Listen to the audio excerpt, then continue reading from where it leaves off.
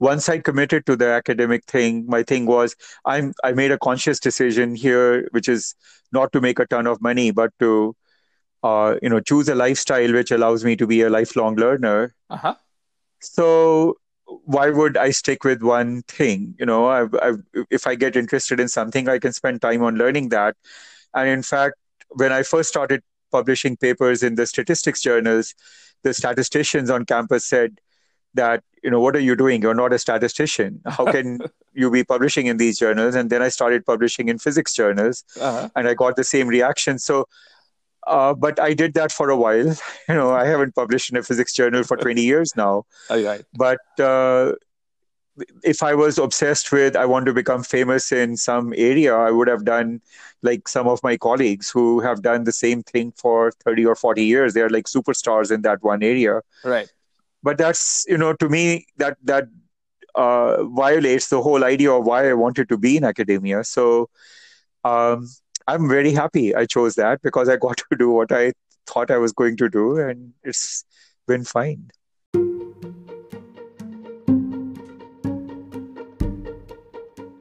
Hi, welcome to this episode of College Matters, Alma Matters. Professor Upmanu Lal is the chair of the Earth and Environmental Engineering Department at Columbia University, New York. Over the last 4 decades, Professor Lal has pursued meaty problems broadly related to the environment. By his own admission, he gets bored easily. This has resulted in a broad experience across disciplines, resulting in deeper research in a variety of different domains. Professor Lal joined academia so he could keep learning new things and inspiring new generations of students. On both those counts, he's definitely making a mark. We caught up with Professor Lal to discuss his professional journey on our podcast today. Over to Professor Lal.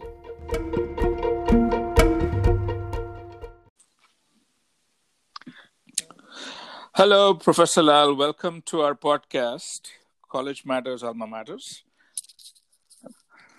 Thank you for making the time. Yeah.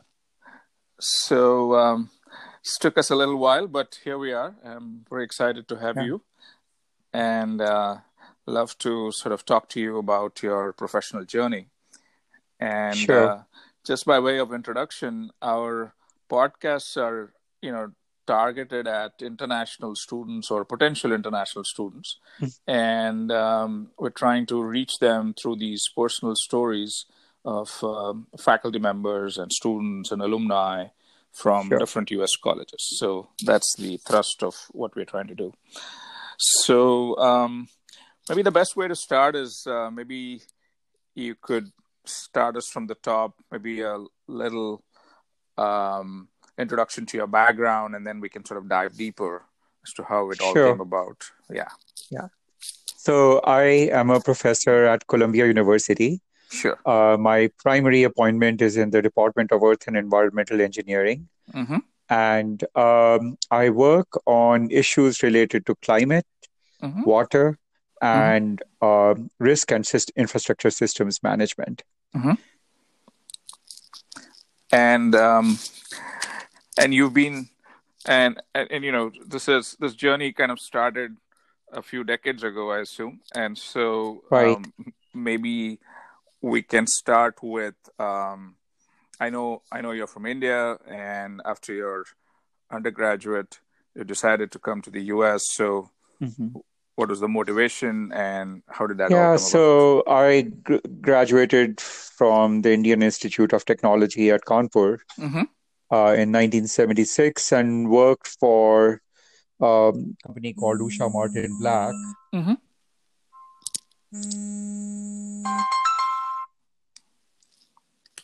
Sorry, there was a phone that interrupted. So I worked for about a year and concluded that largely because of exposure to the way the government organizations that were clients of the company worked, it was rather difficult for me to work in India because, there were people who explicitly asked for bribes and things like that. And the technical aspects which I was enjoying were not really that paramount in their mind. Mm-hmm. So, and I knew a lot of my classmates had already come to the US for graduate school. So I applied and um, ended up at the University of Texas Mm-hmm. at Austin and in civil environmental engineering, focusing Mm-hmm. on water resources and systems analysis.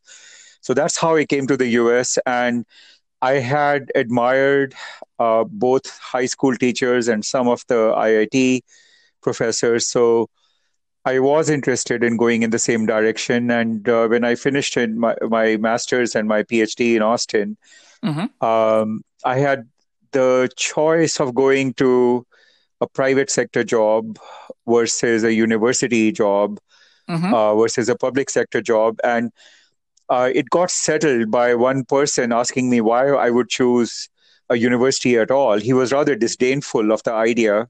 Mm-hmm. And he said, "You are just going to be a student for life." And actually, that was interesting for me because wanting to Yeah. be a student for life is kind of attractive.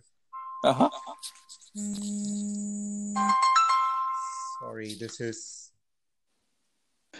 Yeah, so that's how I ended up in academia, and I started teaching at the University of Utah originally. And then after I was tenured there, um, that had become very much a teaching school at that point.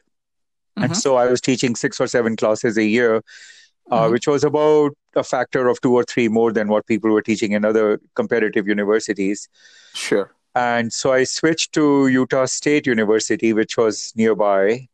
Mm-hmm. And there I went back and actually refreshed my mathematics background by essentially taking all the applied math master's coursework all over Mm-hmm. again. Mm-hmm.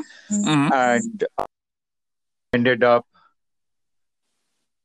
uh, various people, not just in Utah, but at MIT, Yale, UCLA, and Columbia on Mm-hmm. issues related to climate and nonlinear dynamics and chaos and Mm-hmm. functional estimation. So quite different from a traditional civil environmental engineering background.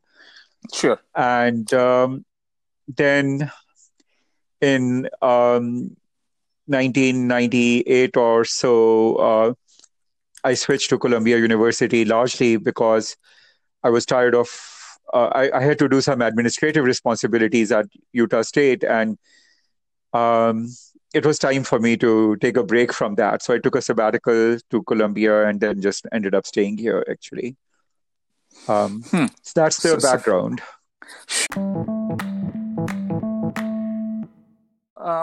if I could go back and sort of ask you, I'd be quite interested in sort of seeing how your experience at UT Austin was, coming from India and adjusting to sort of the graduate program there. And maybe from there we can sort of talk about your road to environmental engineering. Sure. So maybe that's be a Yeah, good, so nice. look, this was a long, long time ago. And so, things have changed in Austin. When I was Sure. there, it was a town of 200,000 or 300,000 people. Now it's over 1 million, and the university is Sure. much bigger. So the experience a student would have going to Austin today, I think, would be quite different. Sure. But some aspects may not be different. I found when civil engineering at UT Austin is typically ranked around 5th in the country. Mm-hmm. And what I discovered was that I had taken quite a few graduate classes as an undergraduate in the IIT in Kanpur. And so even down to the books that were being used, I had already taken much of the stuff that was being offered. Okay.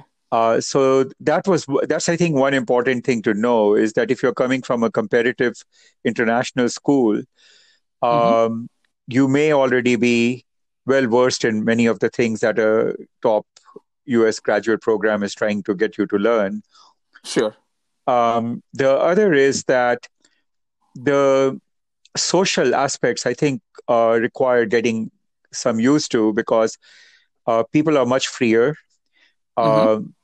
People are much more engaged in talking to people from different backgrounds. Mm-hmm. And in a country like India or China, it's much more homogeneous relatively, even though we think we are very diverse.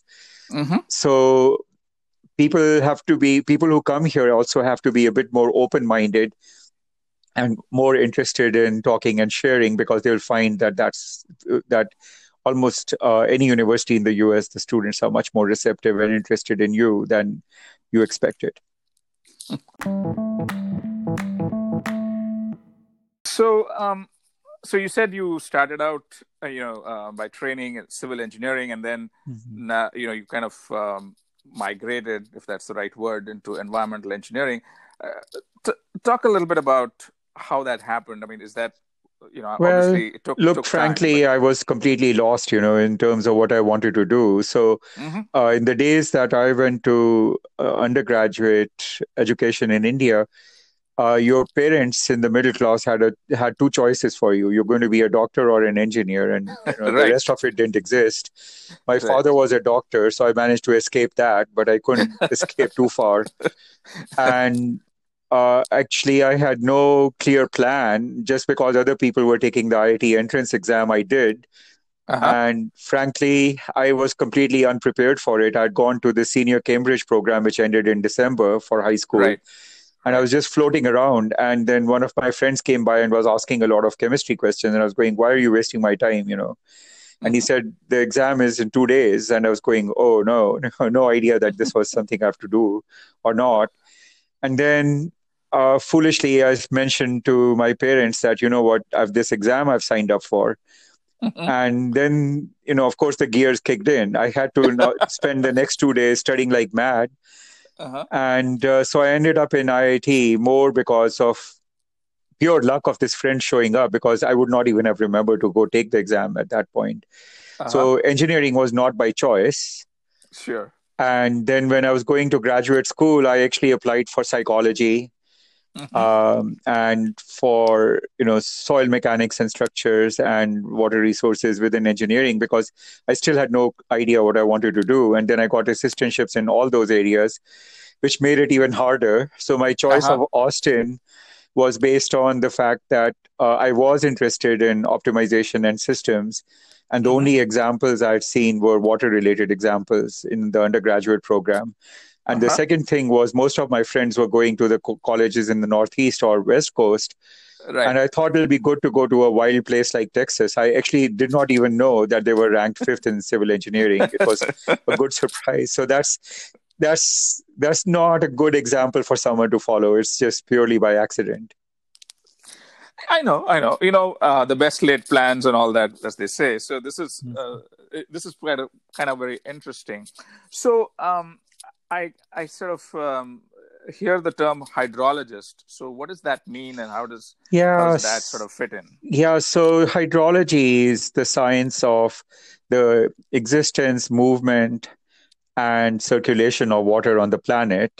Mm-hmm. Most hydrologists are stuck in a traditional mold where where in their view, the processes start with rainfall Mm-hmm. and then monitor or model or try to understand the flow of water through rivers and through groundwater and things like that. Mm-hmm. But really, modern hydrology embraces the entire climate system and thinks in terms of how oceans Mm-hmm. drive both the temperature contrasts in the oceans, Mm-hmm. drives atmospheric circulation, and as a result, water vapor movement. Mm-hmm. And that's the dominant factor that leads to rainfall. And so if you start at rainfall, you're sort of missing the real picture. Mm-hmm. And so today, we are looking at, can you predict what would happen to the hydrological cycle at different timescales next season, a year from now? And the hydrological cycle here embraces the flow of water through the atmosphere, the oceans, and land. Mm-hmm. Now, people live on land, so it's easy to see why, in an engineering sense, historically, the focus was on land. Mm-hmm. But you are unable to really, make much progress or say much about what would happen to futures on land unless you understand the full cycle. And I've always found this fascinating because the concept of the hydrological cycle is introduced perhaps soon after kindergarten or, first grade or thereabouts. And Mm-hmm. then it's casually visited in the same cartoon a few times through the Mm-hmm. rest of your education. But no one really has focused on the science of hydrology as the total hydrological cycle and actually quantifying how it varies. But that's where we are today. It's the water in plants, the role of vegetation, the role of oceans, all of that, um, as it defines the living planet, is what hydrology has become. Now, how did you get into this? I mean, what I mean by that is this something that started with your um, PhD program or research, or No, did that happen over the years? yeah. So the graduate programs in engineering that cover hydrology or water resources are relatively tight and technical, and I would say by and large very boring. Okay. Uh, the I mean, it depends, to each individual to some Of course, of extent. course, Some of of course. it, some of it, the first time you get into it is interesting, but they've been so limited historically in terms of the vision and what they focus on that it becomes another plug and chug sort of situation. So, Uh-huh.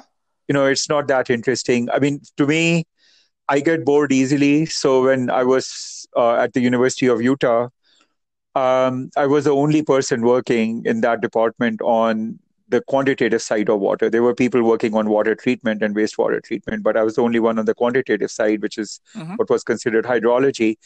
Yeah. And I was the only one in those days in that department who was ready to teach computer science type of classes, Fortran programming and things like that, and Uh-huh. statistics and optimization. So when you're teaching 6 or 7 classes a year and there's no one else in your area, you are also teaching classes alternate years that are different. So a grand total of 10 or 12 distinct classes. So Uh-huh. that was an interesting educational experience for me. Mm-hmm. Both learning how to communicate this diverse set of things as well as learning them.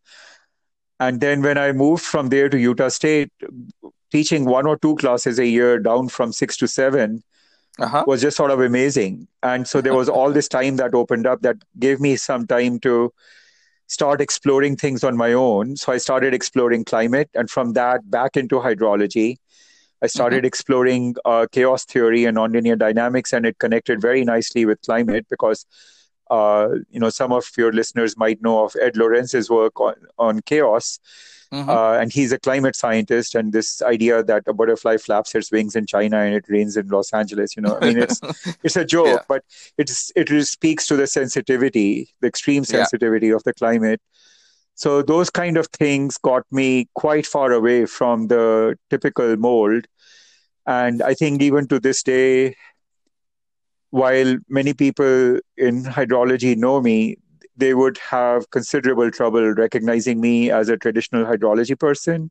Uh-huh. And also, I keep, changing what I do. For example, in 2008, I decided to look globally at what are the main issues for water around the world and what could we do to solve them. And that landed me back in India as the worst place in the world. Mm-hmm. So we spent about 10 years working with farmers in India to try to understand what are their motivations and how those could be tapped to improve both crop productivity and water usage. Mm-hmm. So, the fact that I move from topic to topic has kept me interested, and that's what a university career has provided me that a private sector job would never have done.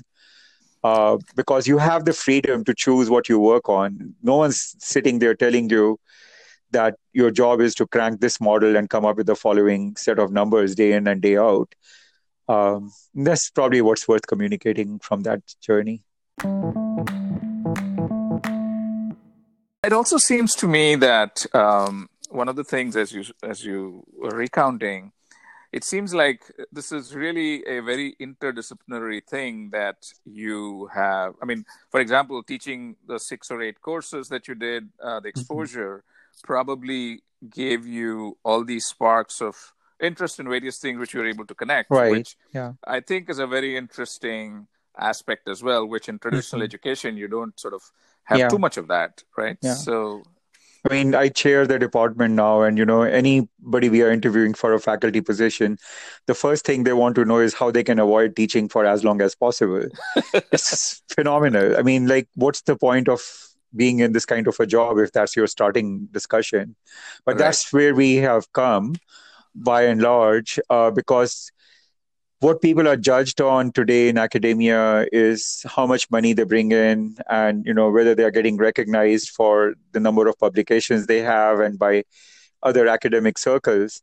And teaching is parametric. It's the thing you are required to do, but you're not getting rewarded for that for the most part. That's unfortunately where we are across the world. I thought at some point that it was just the US, but certainly Europe is in the same place, and China is fast catching up with that mentality. Right. So it's unfortunate, but the reality is that even many of the younger people are going in that direction. And in fact, when people approach me that they want to do a PhD and want to come here, I personally grill them significantly to see if they really have a good balanced interest and they are genuinely interested in doing something good.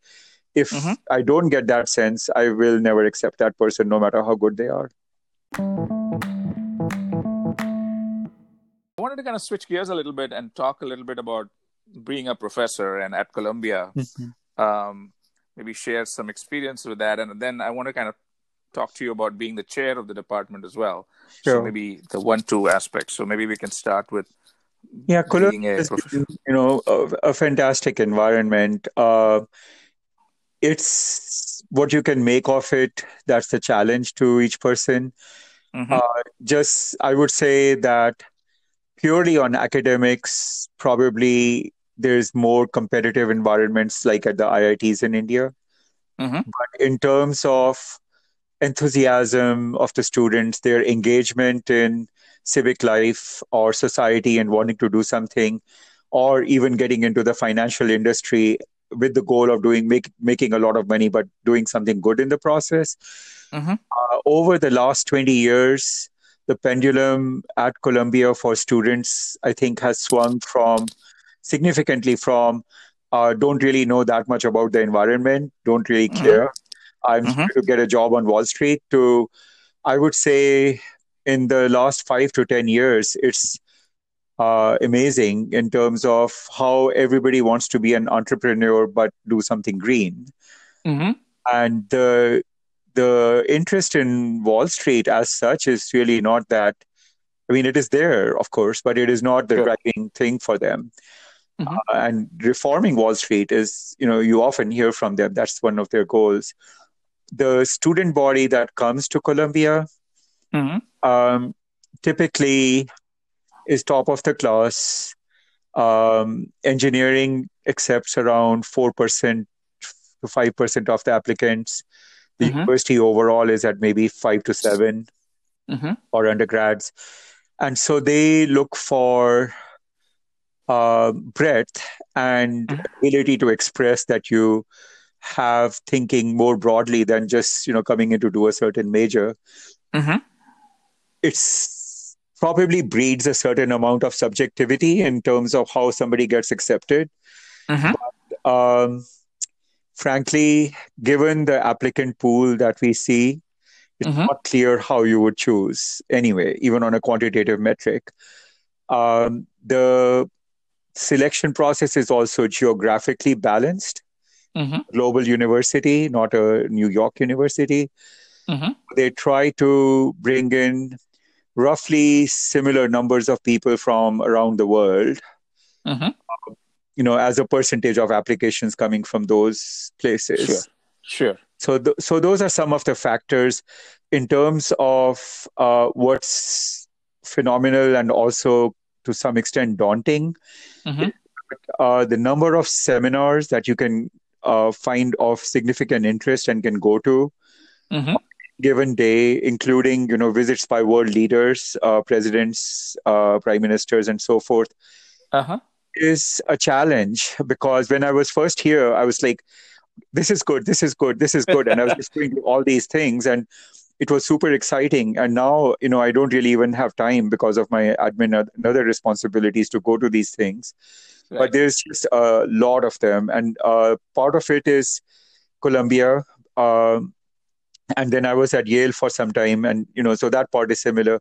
But the thing that makes a difference is New York. Yeah. It changes that dynamic and the access to people you can bring in who want to come changes things. And that also goes to the population we get, both for students and faculty and researchers.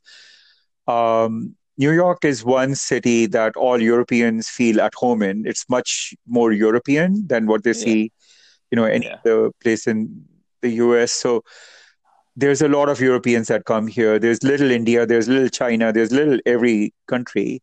Uh-huh. So that's a big draw of people coming in here. So if you are interested into global networking, understanding, I don't think one can beat being here or in London or in Singapore. Those are the three places I would bring up.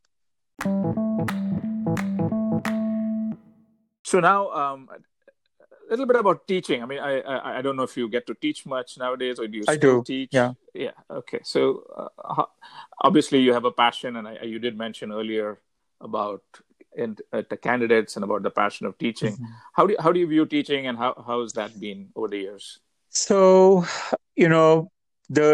the thing with teaching is the most challenging part is that there are some students who are going to be very good. Mm-hmm. And there are some students who are not going to be so good. And it may be that they are not good because they're just not interested in that subject and they have to take that class. Sure.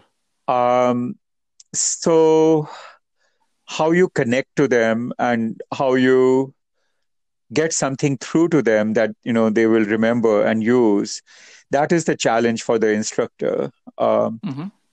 And what I find is that I'm not doing that nearly as much in the last 2 or 3 years, but prior to that, even when I had 200 students in the class, I would get to know most of them at some personal level. And, once you have established that kind of rapport, people feel a lot more comfortable even telling you that, look, your lecture here today was junk. We didn't get anything out of it.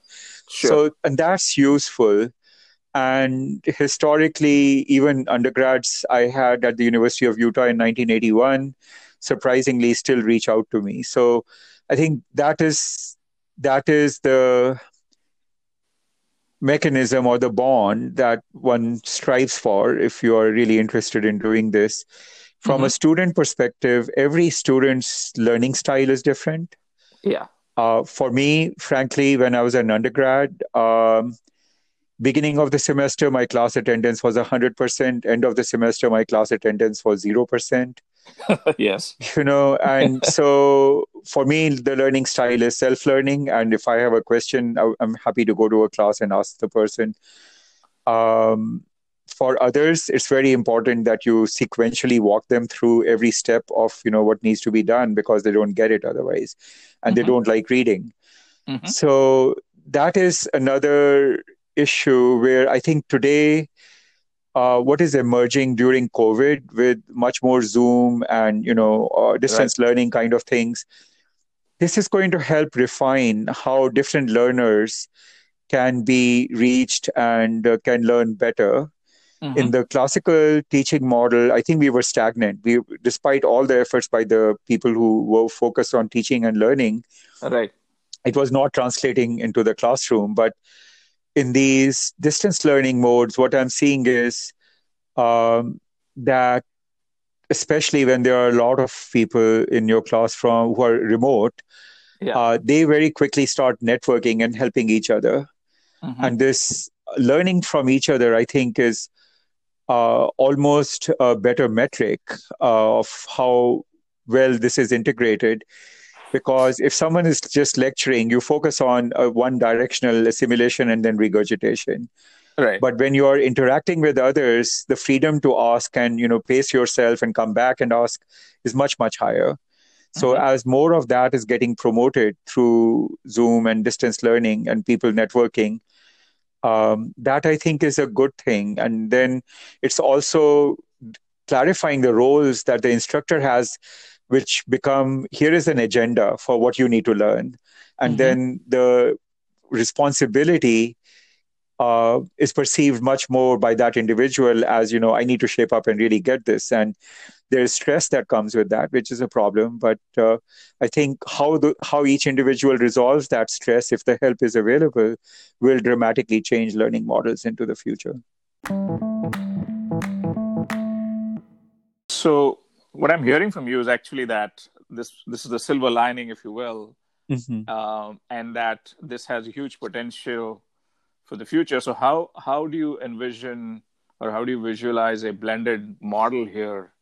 So I can tell you, I took a machine learning class on Coursera from Stanford. There was a woman called Stephanie, can't remember her last name, who was teaching it. This was about 4 or 5 years ago, and there were, several thousand students in this class. And what I saw organically develop there, and then I've followed it subsequently, when I've done these distance learning classes also, is that she basically created a chat section where anybody can, jump in and ask a question. So for the hell of it, I started putting questions there on a semi-regular basis. And I can tell you that there was no question to which I did not get an answer within 5 to 15 minutes. That useful answer, not just a junk answer. Sure. And then in some cases, not in every case, but in some cases, there was detailed discussion among many people criticizing or trying to provide alternate answers that they thought were better than the first answer, which is remarkable. You don't get that in a standard learning experience. Right. So I guess the big thing is there is some feeling of, I don't want to say freedom, but people feel quite comfortable expressing views, which they may not do in a face-to-face session or in a I think it also promotes creativity because, I remember that in one case, one individual went completely nuts and did like a 3 or 4 page derivation to show the first person that they were wrong. It was good. So I'm going to move on and ask you about being a chair. I mean, what does that entail? And obviously, it's a different role. How are you taking it? And what have been, what are the good things and what are the challenges? Right. So the thing is that, the good thing associated with that role is that it gives an opportunity to bring a group of people together to focus on some mission. Having said that, in the academic environment at that level, defining what that mission is and getting people to actually pay attention to it is not easy. Right. Getting people to converge on teaching responsibilities, helping with evaluations of, how the teaching experience is going and so on. This is not hard.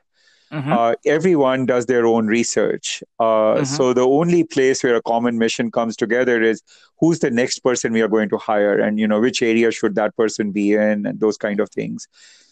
And other than that, there's a certain amount of administrative bureaucracy, which is not really that big a deal. Right. The challenge in all this is that if you really want to push the envelope and do, some interesting things, you need money and resources. And those are not there usually because the control for that kind of a thing is at the dean's level. And you have to be more of a political animal as a chair to try to get your share of the resources, which is not something I particularly do well at or I'm good at. So that's, a negative, but that would happen in any bureaucratic regime, whether private sector or public sector. Right. Okay. Yeah. Now, obviously, given your expertise and your interest in this broad area, I mean, you can obviously set out a vision that, on research and on directions that you can take, which you may be able to do better in this position than just as a faculty member, or do you think you could do that anyway? No, you don't have the time. Okay. It's a job where if you have a very large department that you're the chair of, and at Utah State that was the case, then it is somewhat easier because there are people you can delegate different things to. There are committees, and each committee head is functional and all that. In a smaller department, which is the case we have at Columbia, other than in computer science, really, it's not that easy because you don't have that many people. The people don't really want these bureaucratic responsibilities. So you end up stuck doing it all. So you don't have the time to really do a whole lot with it. Universities are becoming much more corporate, so to speak. So the claim is that the federal government is now doing much more auditing. So if you're funded, on federal projects and things like that, we have the responsibility to prepare all this bureaucratic junk to respond to that. That may be true, but I think a lot of the people who are in upper admin at all universities now are people who were brought in to so-called streamline the bureaucracy, but they create much more bureaucracy, in the process of doing that. So a lot of what we end up spending time doing in this chair kind of role is eaten up responding to those kind of activities. And so it's not, it sounds good, but it's not. And so the progression in that is that there's another term for department level leadership, which is called the head of the department. Yeah. What that means is the person is not elected by the faculty, but so is appointed by the dean, and is more autocratic. There's pluses and minuses with that. That means that they have a line into resources, which is a bit better. But on the other hand, they can be a pain in the neck to have to work with also. Sure. Okay. It's fair. Everything comes with the good and the bad. So I also noticed that you head up the Columbia Water Center, right? Yeah. What is that about? And does that give you a good sandbox to do all the fun so stuff? The thing is, it's a research institute, and the interesting thing there is that most universities, especially state universities in the US, have a water center. And the same would be true internationally. Columbia never had one. And so when I came here, I didn't really miss it. I didn't see that I needed to have yet another institution to have to deal with. Right. But at some point, as we were working on sustainable development goals through the Earth Institute, it seemed like it would be useful to have an entity that looked at global water sustainability issues and had the focus on how to solve them. So that's how it was created. And so it's interdisciplinary, it's across campus. And the mandate originally was to actually do physical engagement at sites of interest with corporations, with farmers, with politicians to actually achieve change. So we've done quite a bit of that. In fact, the only continents where we have not had a project are the polar continents, Antarctica, etc. So we've had projects on floods, on water scarcity, on agricultural productivity, on reservoir operation, on climate risk management, hydropower, things like that across the world, in Africa, in South America, in Asia, and Europe, and also in the US. So in that sense, it's been a good platform because there's, different from a single researcher's thing, there's a place where you can bring all that information together that's archival, and there's visibility. So we get a lot of visitors funded by their own countries who come and spend a year with us, and so on. And again, the visibility that a center creates allows that to happen. An individual faculty member may or may not have that same visibility.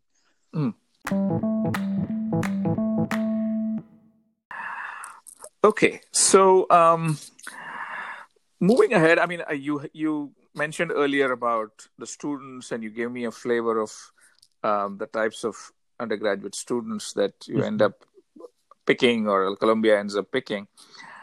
Now, what would be wonderful is if you could, from your vantage point, if we're talking to high school students, Mhm. how should they prepare themselves, and what are the kinds of things that they might want to explore before they come to college, and more in a preparatory sense than otherwise. What would Yeah, you say? so, for an international student, the most important thing is to recognize that there are programs in most countries where there is some representation of the admissions office of Columbia or similar schools. Mm-hmm. And they should go and talk to those people to actually get a sense of what each institution is looking for. Mm-hmm. And that's the job of that individual to talk to you and, give you that information. Mm-hmm. There's also preparatory organizations in each country, at least in the major cities, Mm-hmm. that offer these services. Now they're expensive, so the question is it really worth going and talking to those people? I'm not sure that it always is. Mm-hmm. Often what they will do is they'll bring in people from Harvard, Yale, Columbia, etc., who have graduated recently to come and give you some feeling on how to prepare. Right. But the bottom line is that you should take the SAT because they'll look at that here, and there's a way to do that remotely. Right. They should make sure that the way their scores are computed, someone helps them translate that into what it means in the US context, because the admissions officers here will do their own translation of that. But if someone has provided that, they will probably accept that, and it could be that they don't necessarily know the best way to translate your thing. They might know what a school in Beijing does or some, but not necessarily in another province in China. Mm-hmm. The essay is important. The essay, many people try to write very flowery essays. That's not really a smart idea. Mm-hmm. The essay needs to be clear. Mm-hmm. It needs to show that you have some goals, not just for the undergraduate program, but beyond. Mm-hmm. It needs to show that you have some experience, perhaps in research, in some sense. Mm-hmm. It needs to show that you have given some thought as to what aspects of the university here you are most interested in engaging with, as well as ones you may be interested in but would like to learn more about. So keep in mind that whoever reads it is going to spend maybe 1 minute Right. to 2 minutes on your essay. So sometimes what I've seen people suggest is that if there are some points that you want to have stand out, put them in color or in a different font or bold it, because you want the person to jump to that and read the next few sentences above or below that as well. Right. And most of this reading is happening on a laptop or on a screen, not on Right. printouts. Right. So you can keep that in mind. And there's I've heard some people give guidance that keep it plain vanilla, don't try to put in diagrams and pictures and all of that. Sure. Probably a good idea, but at the same time, keep in mind that there's being out of the box in terms of how you present yourself is good. Yeah. Yeah. So, another thing that would be very valuable as we wind down here is, as you look at the next few decades, what are the kinds of things you think students, what skills or what is really going to be important for as they come into the workforce and as they become, researchers or folks like yourself? What do you see? What do you see is needed or would make it help them be successful, I guess? Yeah, it's a tough question. I don't know. I mean, I would, go back to what I said right in the beginning of the podcast, which is flexibility is important. Yeah. in this aspect, because the world is changing continuously, so if you have your target on something and that thing no longer exists by the time you graduate, you're not exactly going to be a happy person. Right. But if you sort of go with the flow, that's probably useful. Frankly, for me, to give an example, as I said earlier, I didn't really know what I wanted to do. Right. One of the things that I experienced after coming to the US was that in India, TV was just arriving when I came to the US. Right. I mean, there were TVs in Delhi and some places and things like that, but it wasn't that common. Mm-hmm. And any programming in India would be just government propaganda anyway, other than a few comedy shows in those days. Mm-hmm. So I found TV really fascinating on coming to the US. Mm-hmm. And there was advertising. I had never experienced the concept of advertising on TV, because government TV doesn't do that. Right. And my immediate reaction was, this is really amazing that people show you all these products. I want to buy all of them, but I can't. I don't have a car. I'm not going to be able to go to Kmart or Walmart or whatever it is. Right. I want you to sell these to me. So why can't I buy them off of, this advert you're offering? Right. So I came up with the concept of what is called the Home Shopping Network, or QVC now. This was in 1977. Of course, nothing like that existed at the time. And, having internet with Amazon and everything now globally, shopping has changed. Right. But if I had the money, I would have started that at that time, Right. Nothing at all to do with engineering. So I think being open and observant and looking for opportunities, perhaps the biggest message. Okay. That, you think, is what helped you sort of, navigate your professional journey, I guess. In a way, it's different, because once I committed to the academic thing, my thing was I made a conscious decision here, which is not to make a ton of money, but to choose a lifestyle which allows me to be a lifelong learner. Uh-huh. So why would I stick with one thing? If I get interested in something, I can spend time on learning that. And in fact, when I first started publishing papers in the statistics journals, the statisticians on campus said that, what are you doing? You're not a statistician. How can you be publishing in these journals? And then I started publishing in physics journals, and I got the same reaction. So, but I did that for a while. I haven't published in a physics journal for 20 years now. Right. But if I was obsessed with, I want to become famous in some area, I would have done like some of my colleagues who have done the same thing for 30 or 40 years. They're like superstars in that one area. Right. But that's, to me, that violates the whole idea of why I wanted to be in academia. So I'm very happy I chose that, because I got to do what I thought I was going to do, and it's been fine. No, absolutely. Absolutely. You have a fascinating story and very, very inspiring. So before we sign off here, anything else you want to share, or anything that you think might be?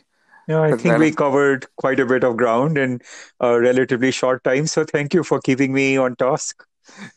No, absolutely. I want to thank you for finally, I really was looking forward to this, because I was quite fascinated by what you had done. And so very, very glad that we could connect and put this together. And I'm sure it'll be extremely beneficial to, high school students and families and parents as they navigate their college journey. So thank you again. And I will stay in touch. And okay, great. Good luck. Be safe. Okay.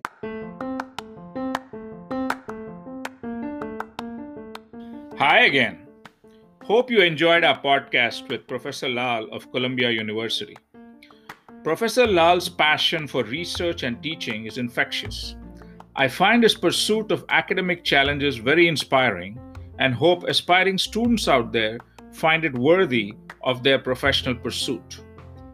I believe Professor Lal's insight into the types of students at Columbia is extremely useful. For your questions or comments on this podcast, please email podcast@almamatters.io. Thank you all so much for listening to our podcast today. Transcripts for this podcast and previous podcasts are on almamatters.io/podcasts. To stay connected with us, subscribe to Apple Podcasts, Google Podcasts, or Spotify, or visit anchor.fm/almamatters to check us out. Till we meet again, take care and be safe. Thank you.